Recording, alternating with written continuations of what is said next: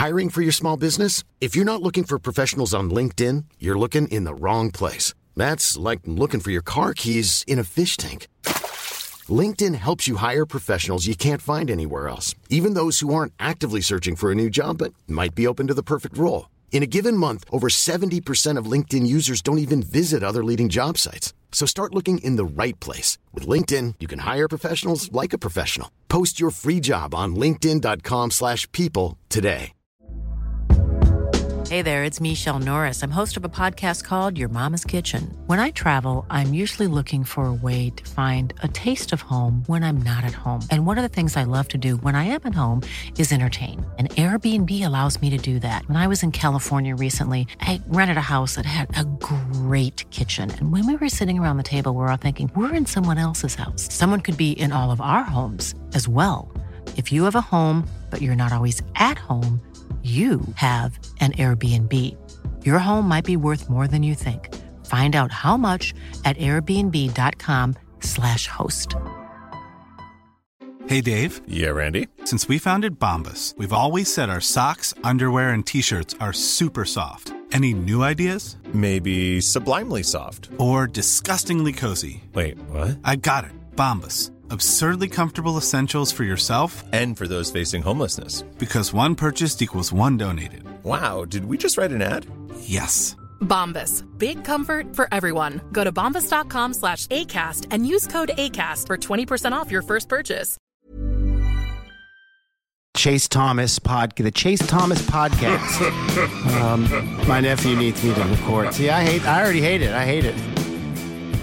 All right, hello, and welcome back to another episode of the Chase Thomas Podcast, where I'm still the aforementioned Chase Thomas, coming to you live from Knoxville, Tennessee, Everything School HQ, up there in New York City.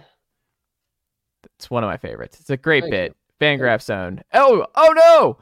Formerly Fangraph Zone, yes. Not Fangraphs, as you can see. This is going to take me some time. I've been doing that for years now, John Taylor, that I've realized that I'm going to do that for a little bit. I'm going to have to really work on this. I still think I work at Fangraphs sometimes. I wake up in the morning, I open our CMS, and I'm like, wait, no, I don't have to do this anymore. And then I try to edit articles anyway, because it's force of habit. But yes, now you're editing trains. Now I'm editing the trains. But yes, I am not Fangraphs now. No.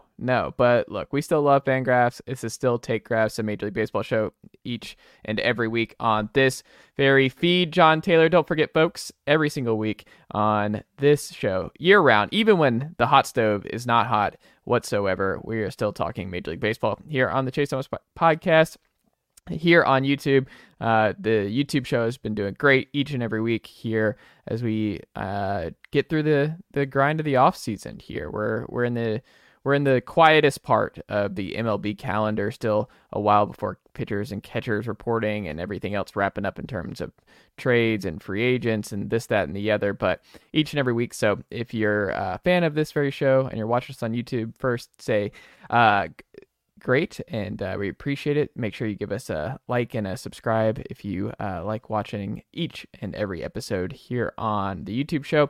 You can also check us out on Apple, Spotify, wherever you get your podcast. Make sure you like and subscribe, and leave us a 5-star rating and write us a review on your preferred podcast player. It helps other people find the show, and it helps this very show continue to grow.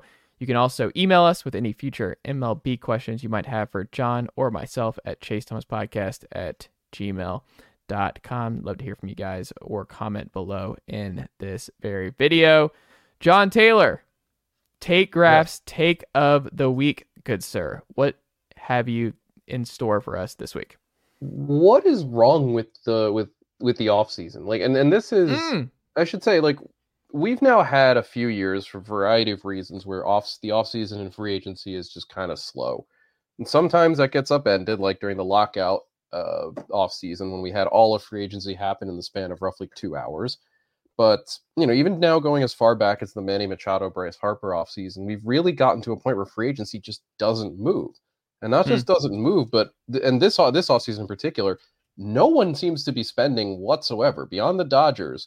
And maybe a couple other teams, but really just the Dodgers. We have not really seen a whole lot of movement. If you look at And I'll keep plugging FanGraphs forever because I love them and they do great work. But if you look at our the 2024 transaction tracker, or not the transaction tracker, I'm getting it all wrong. The off-season tracker, maybe not even the off-season tracker. Let's find something better than that. Here's our 2024 free agent tracker. I'm going to do that forever. They're still available right now. Jordan Montgomery, Cody Bellinger, Blake Snell, Matt Chapman, Marcus Stroman, Brandon Belt, Mike Clevenger, JD Martinez, Jorge Soler, Adam Duvall, Tommy Pham, Aroldis Chapman, Teoscar Hernandez, Josh Hader, on and on and on. And while we've had a handful of top free agents signed, obviously Shohei Ohtani's off the board, obviously Yoshinobu Yamamoto's off the board, and a couple of middle-tier pitchers, the Seth Lugos, Michael Wakas, Lucas Giolito's of the world. Particularly, we haven't seen hitters get signed. Mitch Garver, Lourdes Gurriel Jr., I believe so far Heimer Candelario, yes, are the only 3 hitters so far to get a longer than 1 year deal in this free agency period. That's it. Everyone else has been, every other hitter who signed, and there have not been many of them either, has been a simple 1 year deal. And I guess there are 2 ways you could look at it. One is that, as we've talked about before, this is not a great free agency period for hitters in particular. Aside from kind of top of the market pitchers, there wasn't a whole lot else available. Josh Hader's really about the only elite closer, even top tier closer available. From him, you're drifting on down to Craig Kimbrell, who's already signed. Beyond that, it's David Robertson. Maybe if you still think there's anything left in that arm. But at the same time, it is so strange to me, again, that it just doesn't feel like, feels like a lot of these teams that aren't moving, or, better said, noting that the Dodgers have been the busiest, most active team in the offseason free agency, behind them is probably the Royals.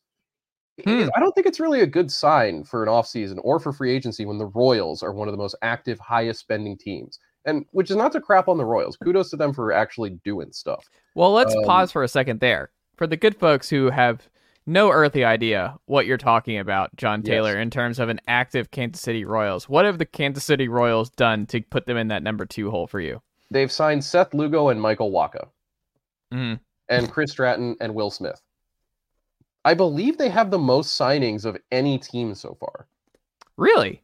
It's that they have 4 signings. The Pirates have signed 4 players, although one of them was Jake Lamb to a minor league deal. The Mets have signed 4 players to guaranteed major league contracts, but all of them 1 year deals except for Luis Severino, no more than $2 million. The Brewers have signed 4 players, but it's Wade Miley, Colin Ray, Eric Haas, and Joe Ross. The Dodgers have signed 4 to guaranteed contracts. The Angels have signed 3 players to guaranteed contracts. The Royals, as I said before, have signed 7. They've signed quite a few. I forgot Garrett Hampson and Mike Trout clone Hunter Renfroe. The Tigers have been semi-busy. Jack Flaherty, Kenta Maeda, Shelby Miller, Andrew Chafin, rebuilding the back of the rotation, their bullpen. The Reds have been relatively busy with Candelario, Nick Martinez, Emilio Pagan, and most recently Frankie Montas. The White Sox keep doing stuff, although I don't know if you really count Martin Maldonado and Paul DeJong. But regardless, and then the Braves, obviously, with their bullpen moves, I think Arizona's been relatively busy, but getting Eduardo Rodriguez and bringing back Lourdes Gurriel.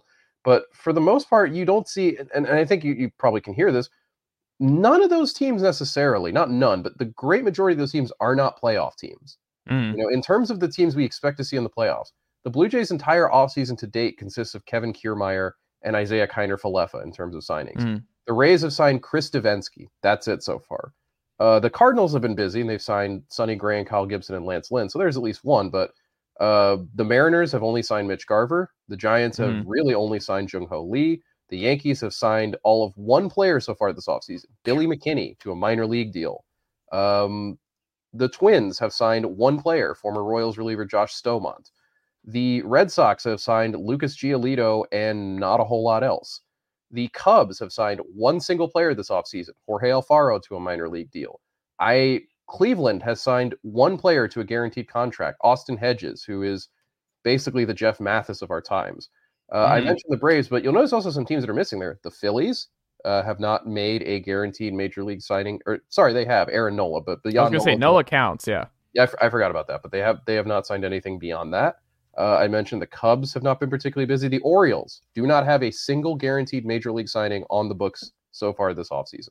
I'm sorry, that's incorrect. They have Craig Kimbrell. Why do I keep getting this wrong? Doesn't matter. Either way, again, we're not seeing a whole lot of movement, though. Again, and especially from division winners. Baltimore has made one move. The Twins have made one move. The Rangers, which granted, the Rangers did their work a few off seasons ago, but they have not really done much of anything so far this off season, with the exception of a deal I like, incentive laden for Tyler Mahle, but still, that's about it so far.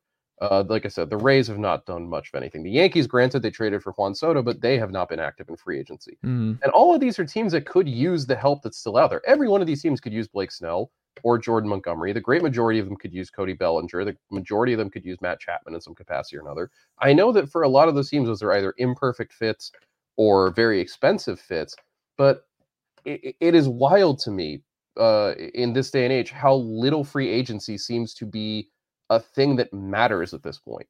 And some of that is just the sheer, or not the sheer, but just the logistical realities of free agency, which is that you are perpetually, with the exception of unicorns like Ohtani or Yamamoto, you're getting guys who are 30 or on the wrong side of 30, who are looking for in most cases, their first major payday. And so you're putting out a pretty large outlay for guys that, for the most part, are not going to, quote unquote, earn that deal in its entirety. It's going to be a lot of it's going to be the production is going to be front loaded. The cost is going to be somewhat backloaded.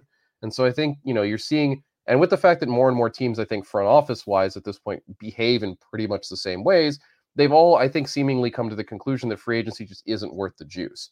And I can understand that from a financial, like just in terms of just financial efficiency perspective, if that's not the best way to use your money.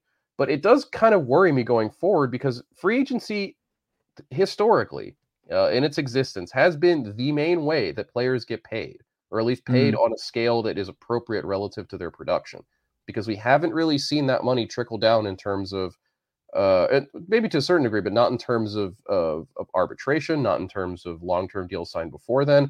The free market, which, as any red-blooded capitalist will tell you, the free market is where you make the most money because you are unencumbered by any limitations, so to speak.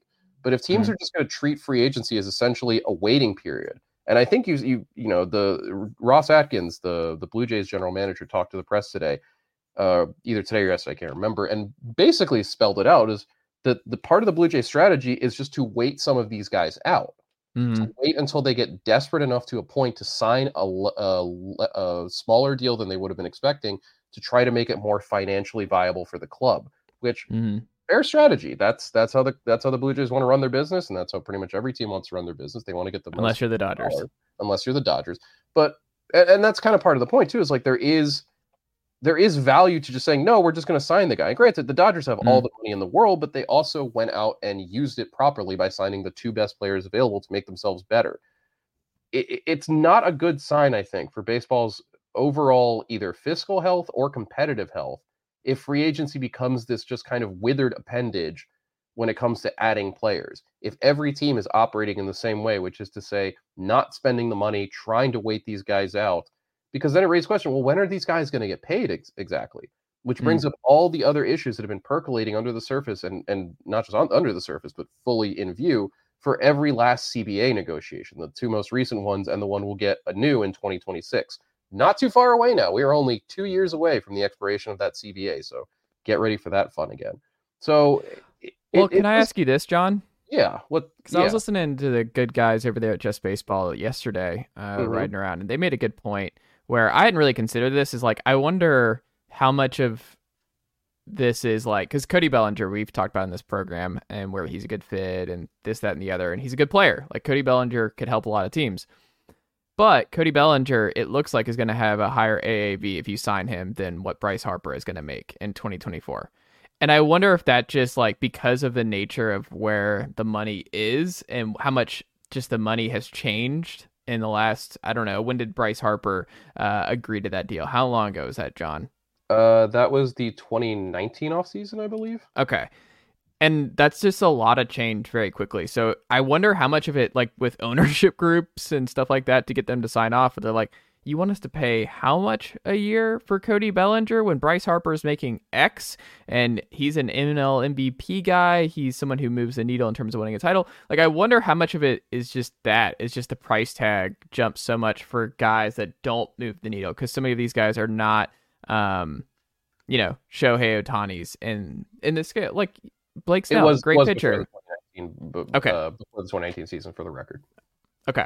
Does that make sense? But I hadn't really considered it, and I thought that was an interesting thought of just like maybe that being part of it. It's like Cody Bellinger is going to make more money than Bryce Harper based on what he signs this year. Yeah, I mean, some of this is, and we've seen it throughout the offseason so far, that a lot of these deals have had like the super high AAV figures in the beginning, and then the money's all front loaded because they want to try to pay less down the road. Obviously, you saw that too with Ohtani's deal, which has a huge chunk of it deferred into the future.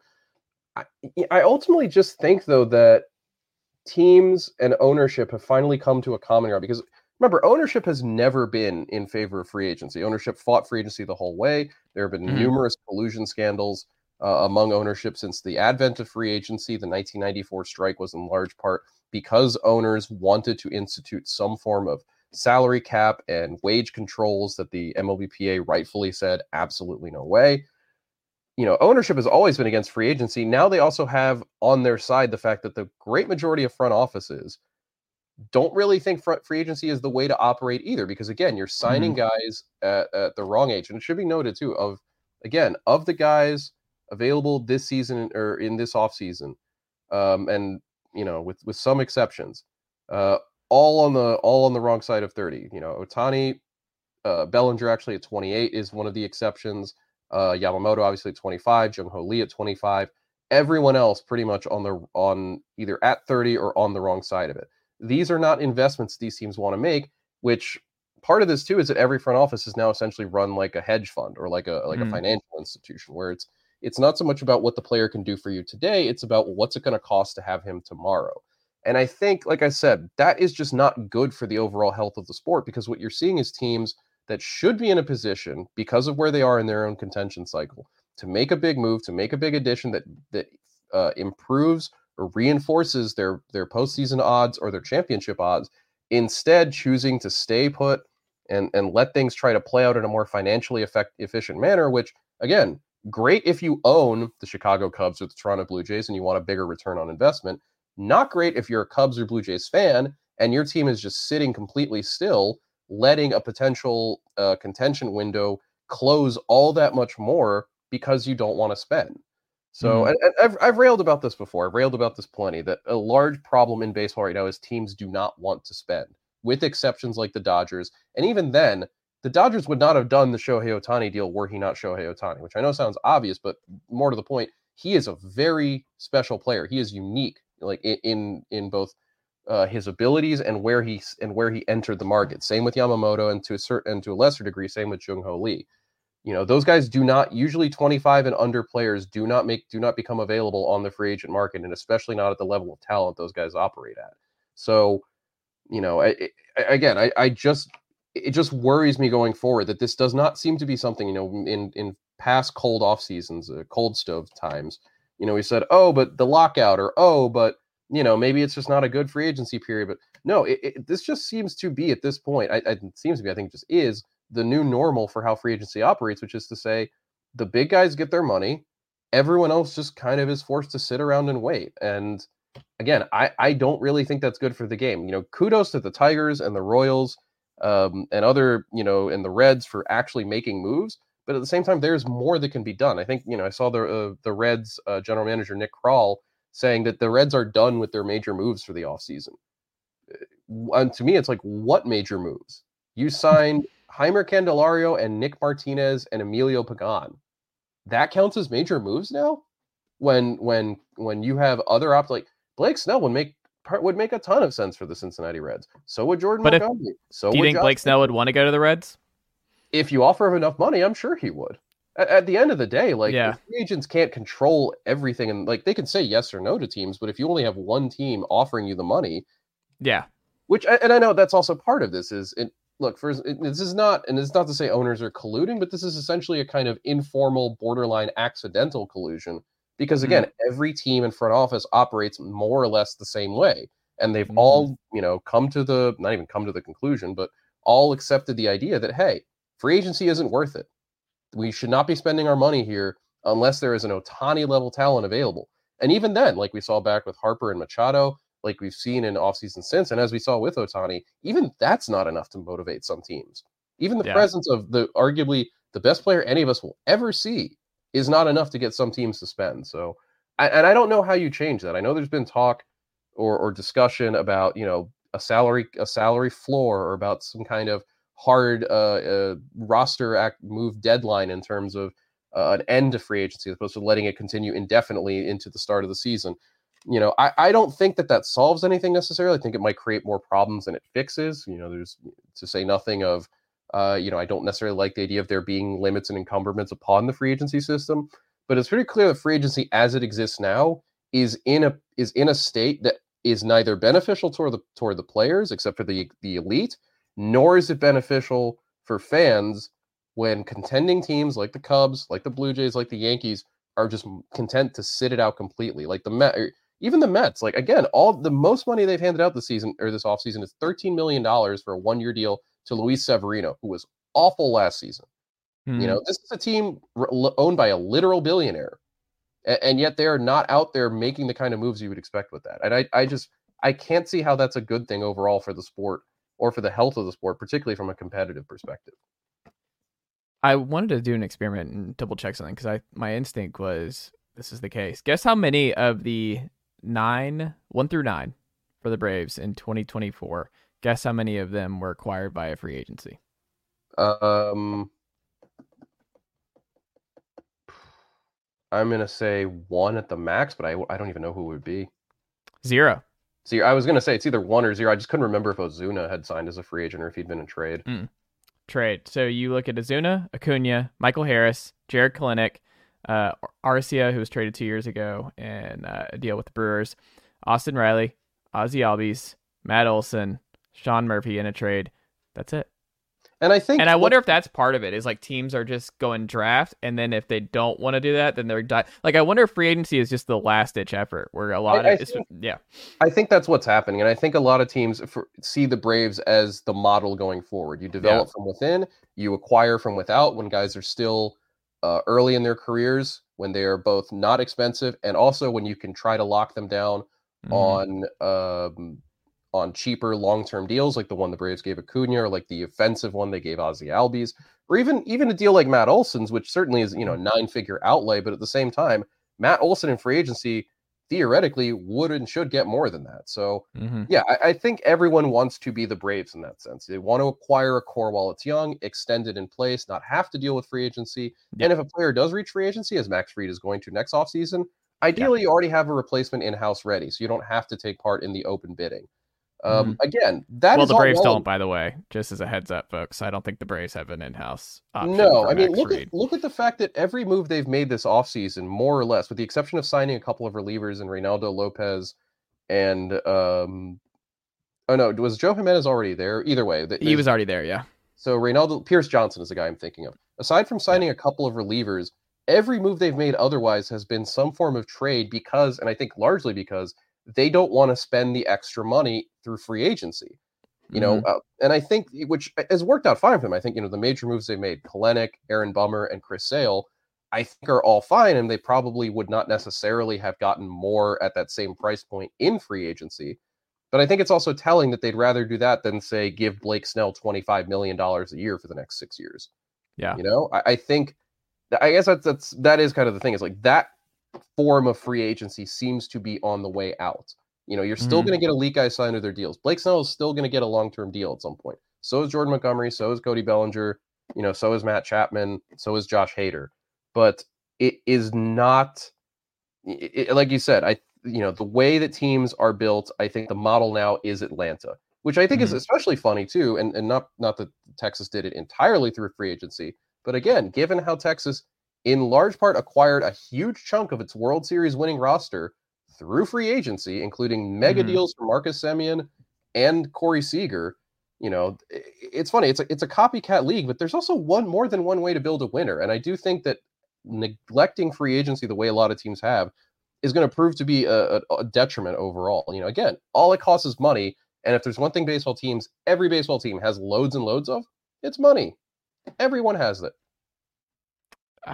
Absolutely, John Taylor. Well, speaking of the Braves, this is a natural transition, John Taylor, because our teams did a deal since we last recorded a podcast, John Taylor. The last Braves-Red Sox trade? Was it a Frank Grin era type deal? Are we going back to Frank Grin? Was it? I'm trying to think. Would it be not Derek Lowe? Would it be? I think JD Drew. I'm looking up just because now I want to answer my own question. I'm looking up, and this is a tool you can find on Baseball Reference, Trade Partners tool, which will tell you all trades made between two franchises.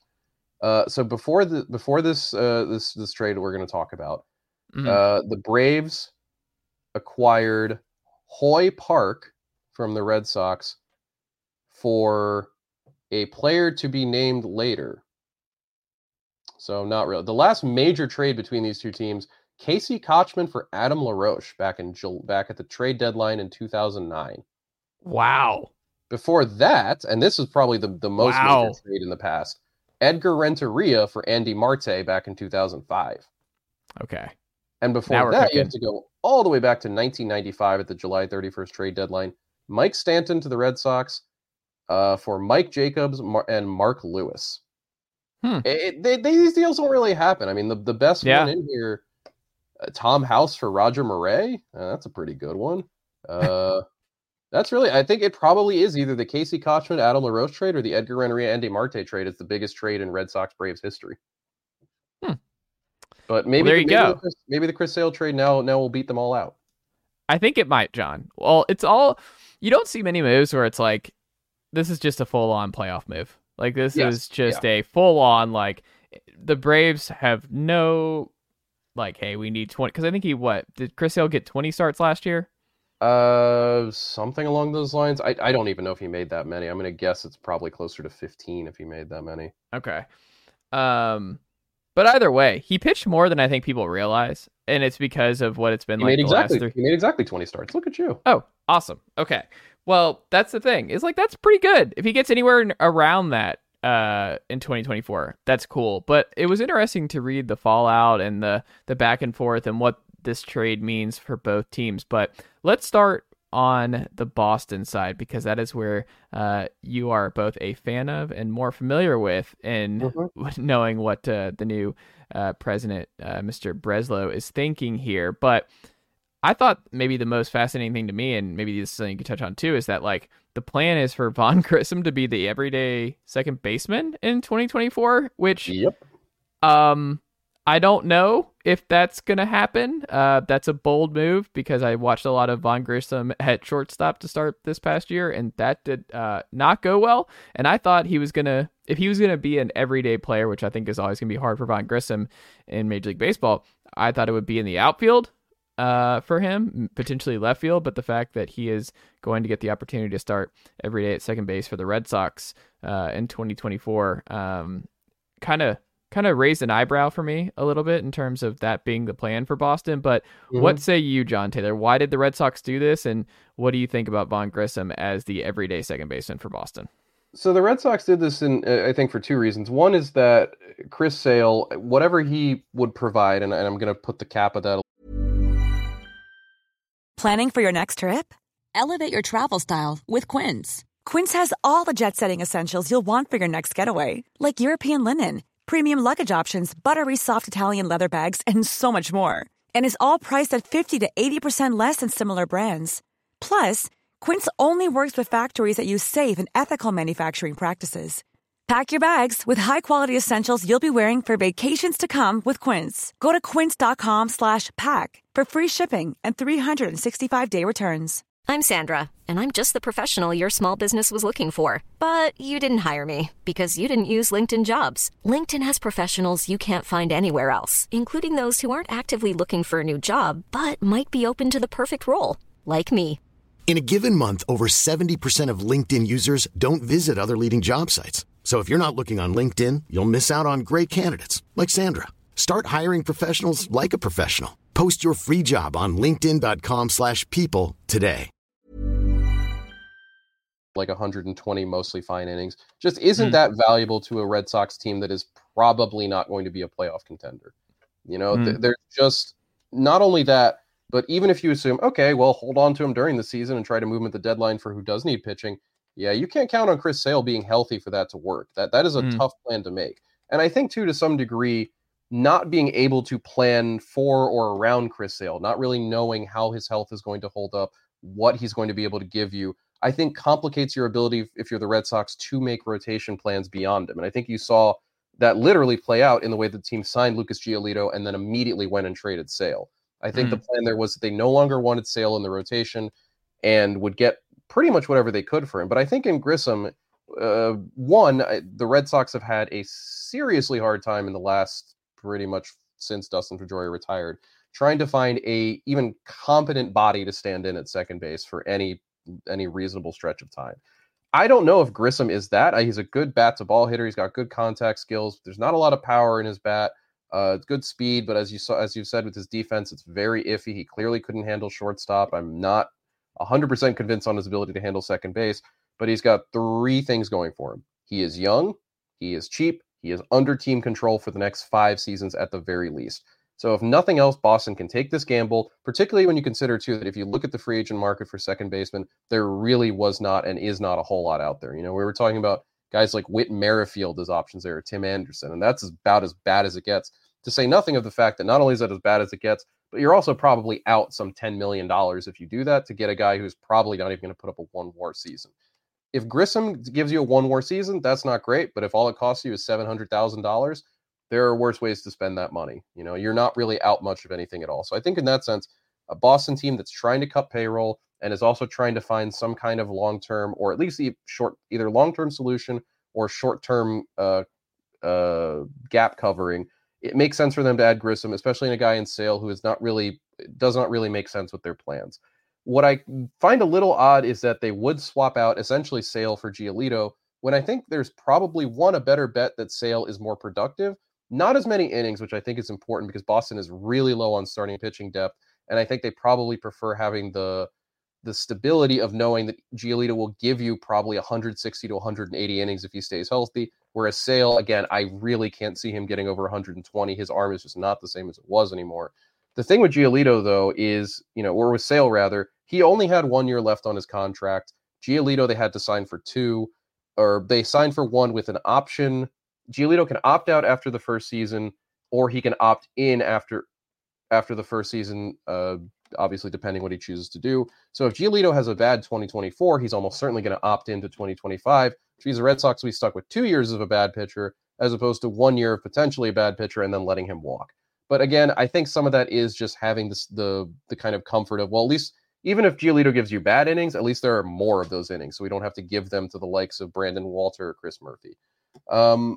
And I think it makes sense ultimately. Like I said, the upside, it's all about the upside play in Grissom and the opportunity to get at least league average production at second base, which the Red Sox haven't had in seemingly forever, for a very low sum of money. Opening up more rotation space too, I think, if they want to see what some younger guys like Tanner Houck can do. So I think it does make sense from that respect. And I think on the other side for Atlanta, like you said, it really is all about what Sale can do when October rolls around if he's healthy, because clearly the Braves do not give the tiniest of a crap about what a fifth starter does during the regular season, because clearly they believe, and with good reason, that a fifth starter simply does not matter during the regular season. Or better said, not doesn't matter, but that his performance is less important than what he can theoretically do in October. And so, yeah, you're the best team in baseball, and you're throwing out Dylan Dodd sometimes, Bryce Elder sometimes, AJ Smith-Shawver sometimes. It doesn't matter. They turned Bryce Elder into an all-star. Like, that's kind of the other thing with Atlanta is they've got the resources to get the best out of Chris Sale. And even if all they get is 120 innings out of him, they can still backfill what's left with other. I mean, I imagine the hope is that, assuming Sale can give them like 120 or so innings, you fill the rest ideally with guys like AJ Smith-Shawver or Hurston Waldrep if he's ready. Or you just see, hey, maybe one of our minor league guys just takes a really huge step forward randomly and becomes a dude like Dylan Dodd or Darius Vines. Like maybe one of those guys just randomly unlocks something, or we unlock something with him. And then we don't really need to worry about Sale only giving us 100 plus innings. Well, I think the other part of it too is that they brought Morton back, right? Yes. I think this screams to me, they believe here's what this screams to me more than anything, is I think they look at it as if Fried's healthy, if Strider's healthy, all we need is one of these two main veterans to be healthy, and we can win the World Series. We can win any 7-game series where they're just like, I don't care if it's Morton, I don't care if it's Sale. One of those two, we're going to bank on one of those two being good enough, healthy enough in the postseason to carry that 3-man group, and we can piece everything else together. Is my gut. And that makes perfect sense. For the Braves, what matters isn't the quantity of innings, but the quality. And like you said, particularly when you get to October, especially because by that point, all you're asking Morton and or Sale to do is get through a lineup twice. Right. Because then, and that's where Atlanta's real strength comes in, which is we have 90 relievers, all of whom are good and who can pitch the last 4 innings of any game in existence. So long as Morton or Sale can get you through 5 innings, that's pretty much all you need. So I think I like the deal more for Atlanta than I do for Boston. So long as the Braves don't plan on wearing throwback uniforms anytime soon.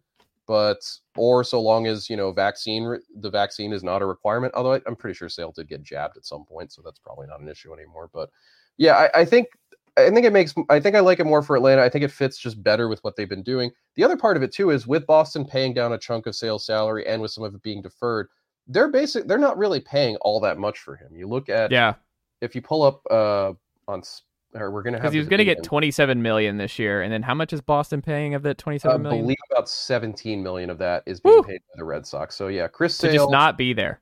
Chris Sale's salary for 2024 will be essentially $500,000, given how much the Red Sox are paying and how much of it is deferred into the future. You are not a bad deal. You're not going to do better than that on the open market. In a market where Seth Lugo is pulling down $15 million a year, where Michael Wacha is getting $16 million a year, and where those guys are all not just pulling down that AAV, but also a multi-year deal for 2 or 3 years. That's Atlanta using its roster depth, which Grissom represents, to get the best possible deal it can on a guy whose upside is way more than $500,000. I think the only thing you worry about with the Braves at this point is they don't really have a bench anymore. Like they just straight up don't have one. I think. Like, who is the backup infielder currently on this team? It's David Fletcher or Lurie Garcia. That's not where you want to be. All I know is Fletcher off the top of my head. Let me see. Well, looking at roster resource, they've got the bench as Forrest Wall. Yeah, and look, I understand too with the Braves, the bench matters less because if everyone's healthy, Brian Snitker is not changing this lineup except for flipping in one of Murphy or d'Arnaud, depending on what day it is or potentially who's pitching. And also, if a guy like Acuna or Albies goes down for an extended period of time, it's not as if Vaughn Grissom or Braden Shoemake or anyone else that they've dealt away was going to be some dude who could step in and immediately replace that production. That just was not a realistic option. And I also think it is probably easier for Atlanta to backfill that bench kind of spot with the kind of cheap veterans who do exist, like a Whit Merrifield or, here, I'll just pull up again our 2024 free agent tracker to see who's available in the infield. Still available as potential middle infield possibilities who are probably come for cheap. Whit Merrifield, Donovan Solano, Elvis Andrus, don't go to Rougned Odor. Brandon Crawford is a possibility as well. Gio Urshela. Not sure he's handsome enough. Adam Frazier, Ahmed Rosario, Tony Kemp, Nick Ahmed. I think Tony Kemp's from here. Am I misremembering? I'm surprised. Tony Kemp feels like a Brave. He's from here. How's that not happening? Oh, he's from Franklin, Tennessee. Yeah, he's not far. That's Braves country. Tim Anderson, as previously mentioned, is another option. You can find those guys, and I imagine the Braves will eventually add 1 or 2 of those guys for maybe like $3 or $4 million a pop. That's a better use of their resources than having to spend $12 million on Mike Clevenger, who is probably not going to outperform Chris Sale on the whole. And again, Sale's only going to cost him $500,000. So I really like the deal for Atlanta. I think there's no risk, and I think if you're like, there's no risk for them ultimately.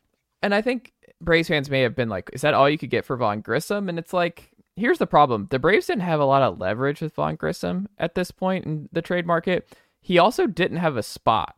No. So Like, he didn't have anywhere to play next year. He wasn't going to take Ozzie Albies' spot, obviously. He clearly lost the shortstop battle to Orlando Arcia, who's I think at this point it's very clearly a better player than I think he gets credit for at this point. No, he's an everyday player. Like, Orlando Arcia is an everyday player. Like, you're keeping him around for next year. And it's also worth noting, too, that even if Vaughn Grissom goes to Boston and spends the next 6 years playing as one of the better second basemen in the league, the Braves already have one of the better second basemen in the league. Correct. They do not need Vaughn Grissom. Vaughn Grissom's likeliest role in Atlanta was to be a super utility guy who probably spent a good chunk of the season at AAA. There's not a whole lot of value in that, even though it's cheap.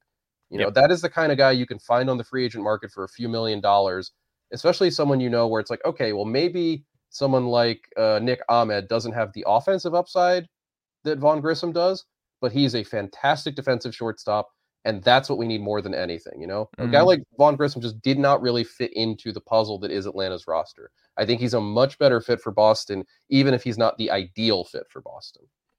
Well, I think, too, Vaughn, I think, is going to be in Major League Baseball for a long time. Because what I do think, while I do think it's going to be hard to find an everyday position for him, and maybe he just doesn't have one, the hitting is real. Like, I don't think he's going to have a problem hitting at the Major League level long term. I don't think he's going to be a big home run guy, but I do think he's going to be a high average guy for his whole career. Like, it would not surprise me if he bounces around this league for 15 years as a utility guy. I can see him being a Jeff McNeil type. Maybe that's his ceiling, is a Jeff McNeil type. But those guys are valuable. That's plenty valuable. It just doesn't make sense for where Atlanta is with their current roster. Chris Sale makes a lot more sense, especially because we talked before about how little Atlanta had really going on for it fifth starter-wise. I mean, it was going to be Reynaldo Lopez to open the season. Behind him are guys like Dodd and Vines and Smith-Shawver. I think too, you like the stability that Sale brings in the sense that you know what you're going to get from him, even if you're not necessarily going to get a lot of it from him.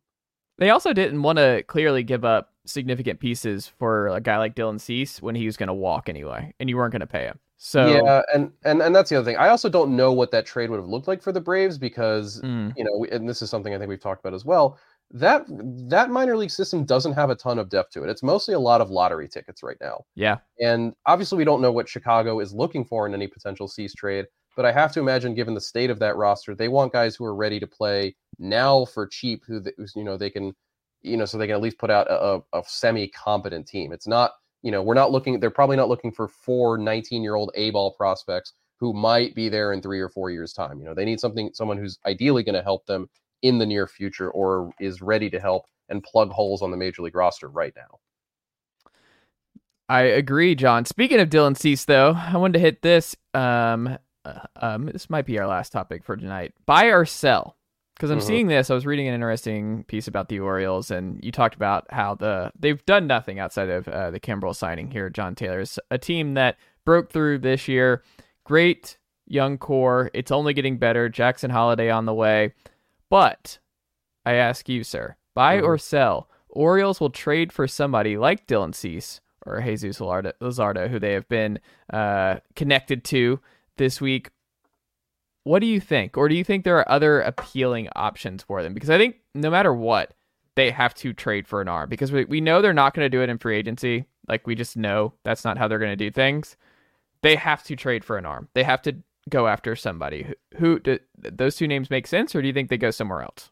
No, I think those names make sense because they are everything that Baltimore would theoretically want, which is someone who's going to be around for at least some decent amount of time. In that sense, it's probably, if they could pick, it would probably be Luzardo over Cease, because like you said, this for Cease, and I'm just going to double check this while I can. There's not a whole lot of team control left with Dylan Cease.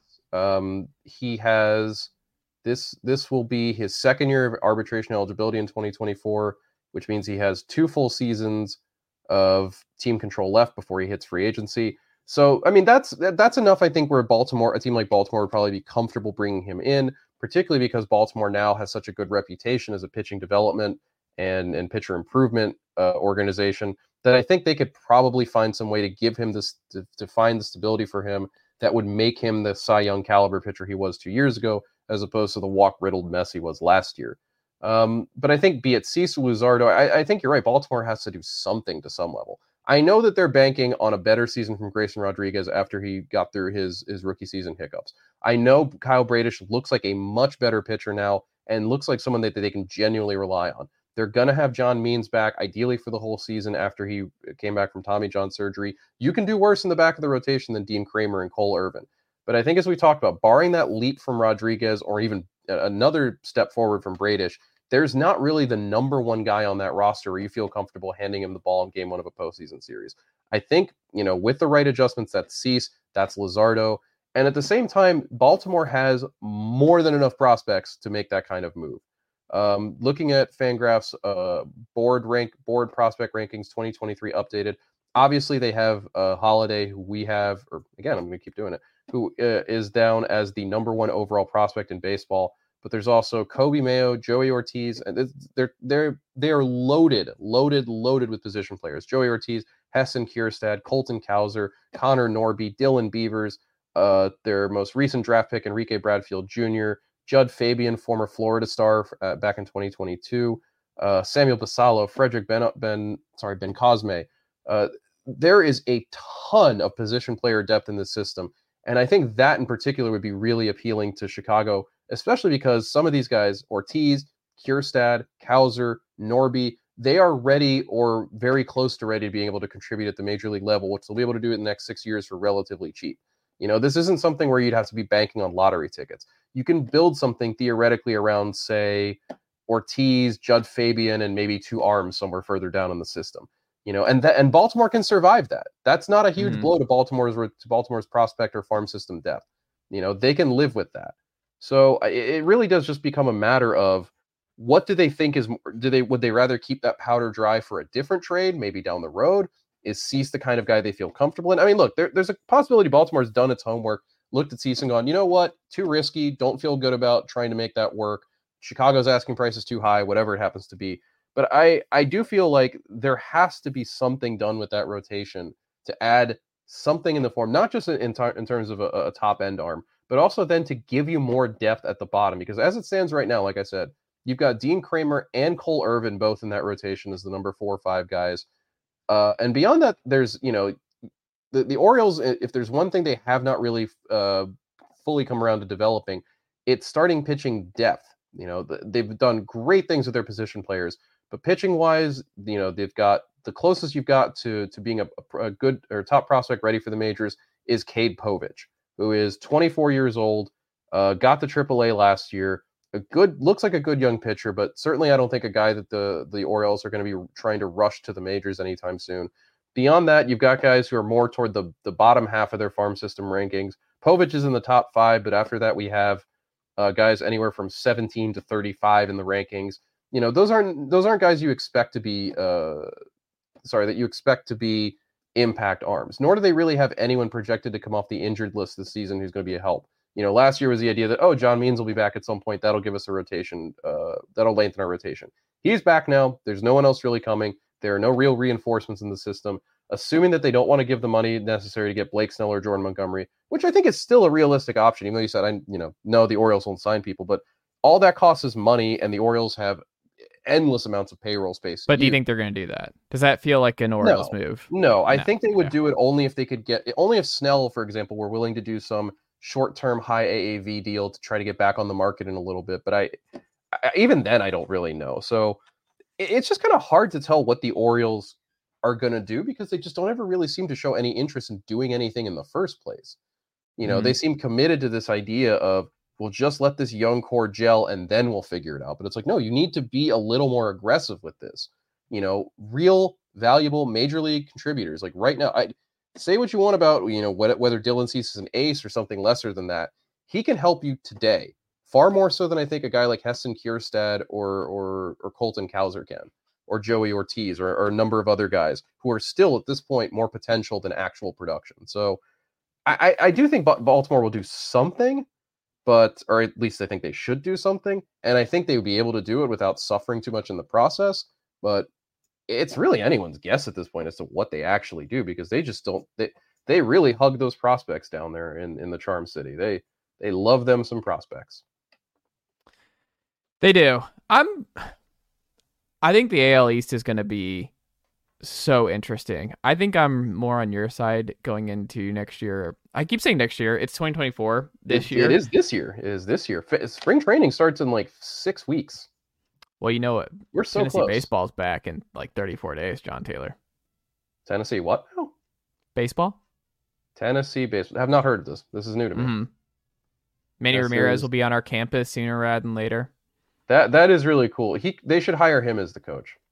No, we need Vitello, but like we can find a role for Manny. Like I need him to make it to campus. I need him not to get drafted too high. Where I think Lucas is his name makes it to campus, because me being able to like just look over and Manny Ramirez is just sitting in Tennessee garb like 30 feet away from me as I'm watching a very cold Tennessee baseball game in like late February. But he's also still wearing like a Hawaiian shirt or something. Yeah, like just I can't wait to send that picture to you, John, and be like, what is life?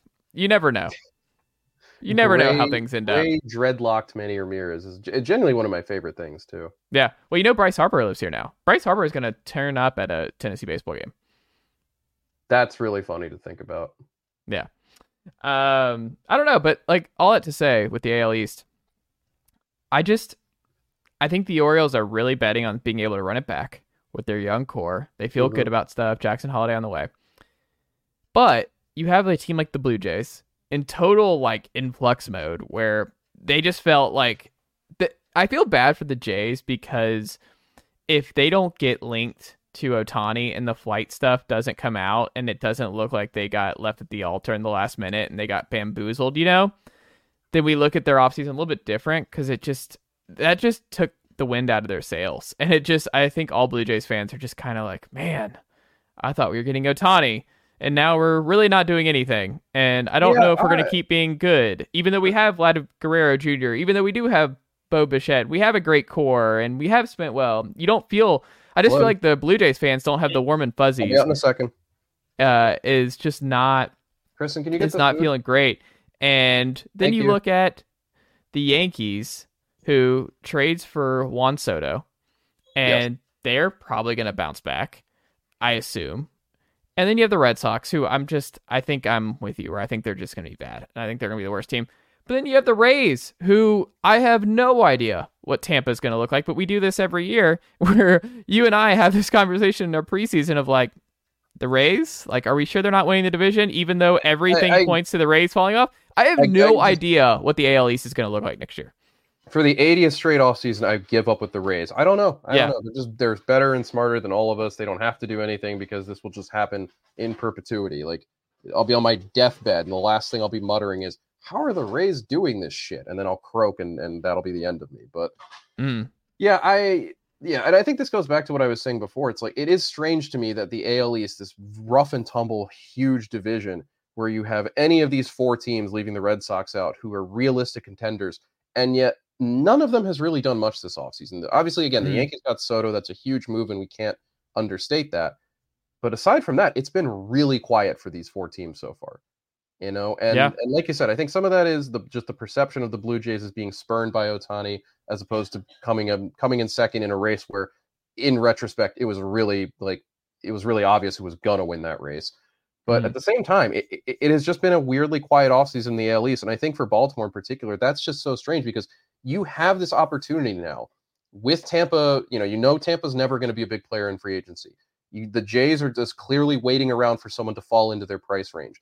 I think similarly with the Yankees, there seems to be a real hesitance to get involved in any kind of long-term deal at this point. The Red Sox are very much, in a different position. They're clearly in some kind of rebuild period. Now is a real opportunity to go out and acquire the kind of difference-making piece that can boost your odds to win that division, avoid the wild card, maybe even get yourself the number one seed from the American League. And instead, they're just sitting around going, oh, I guess Craig Kimbrell, which they wouldn't have even brought in if Felix Bautista were healthy, which is obvious. But at the same time, it's been a very quiet offseason for everybody. And I just find that kind of strange that no one is trying to get that leg up on everyone else in a division where it might come down to 1 win, 2 wins, 3 wins, where that impact player, like a Blake Snell, like a Jordan Montgomery, like a Cody Bellinger, could easily swing the balance of the American League East. I can't wait. I think it's going to be fun, and it's going to be a sneaky, really interesting division going into this season. It's going to take a while to get used to it being 2024, John Taylor. But I'm still rating 23 on my checks. Checks. Are you writing checks? Yeah, you don't write checks. We all love writing checks. This thing we all still do in the year 2024. I've never actually written a check. You've never? And I guess I never will. No. Wow. You've never had anything where you've had to send in a check? When I got my passport renewed, I've signed a lot of checks over the years. Okay, look at you, Mr. Mark Cuban over here, Shark Tank. It was more of like when I was growing up. Like, let me be perfectly clear. When I was a janitor back in the day in high school, like I'm getting paid a paper check when I'm picking up my every so other you're saying, week. so you're endorsing the check on the back. Yes, I'm endorsing it. That's what I'm saying. Yeah. Okay. Yeah. No, but I guess they're look. You probably aren't the only thing you really need checks for. Like I said, I think I had to make out a check when I got my passport renewed last year. Some government agencies, I think, still want to have a check in some capacity or another. But I don't even know how to get a check. I don't know what to put on a check. I don't know. Most of it is just you fill in. It tells you what to write for the most part. I don't know. Seems a little daunting. Millennials and millennials these days would rather eat avocado toast and binge Netflix and have pronouns than balance a checkbook. Yeah. Or spend a fax. Yeah. Or have a job eat for red 15 meat straight years. Yeah. A pension and a gold Rolex when they retire. Buy a house. Millennials don't even want to buy houses nowadays. What has gone wrong with our country? They want to rent. They don't want to. They want to make less. They want to pay more in rent. They want to have worse health insurance. They want to have worse career prospects. What is wrong with America? We'll leave it there, John Taylor. Not of Fangraphs.com, but we still will encourage good folks every single week on this show to go subscribe to Fangraphs.com, a very good Major League Baseball website, because they're still friends of the show here each and every week. So go check out the good folks over there and read all the great baseball coverage across the internet, but all kinds of great stuff. John Taylor, always a pleasure, my good sir, and I will talk to you next week. Sounds good.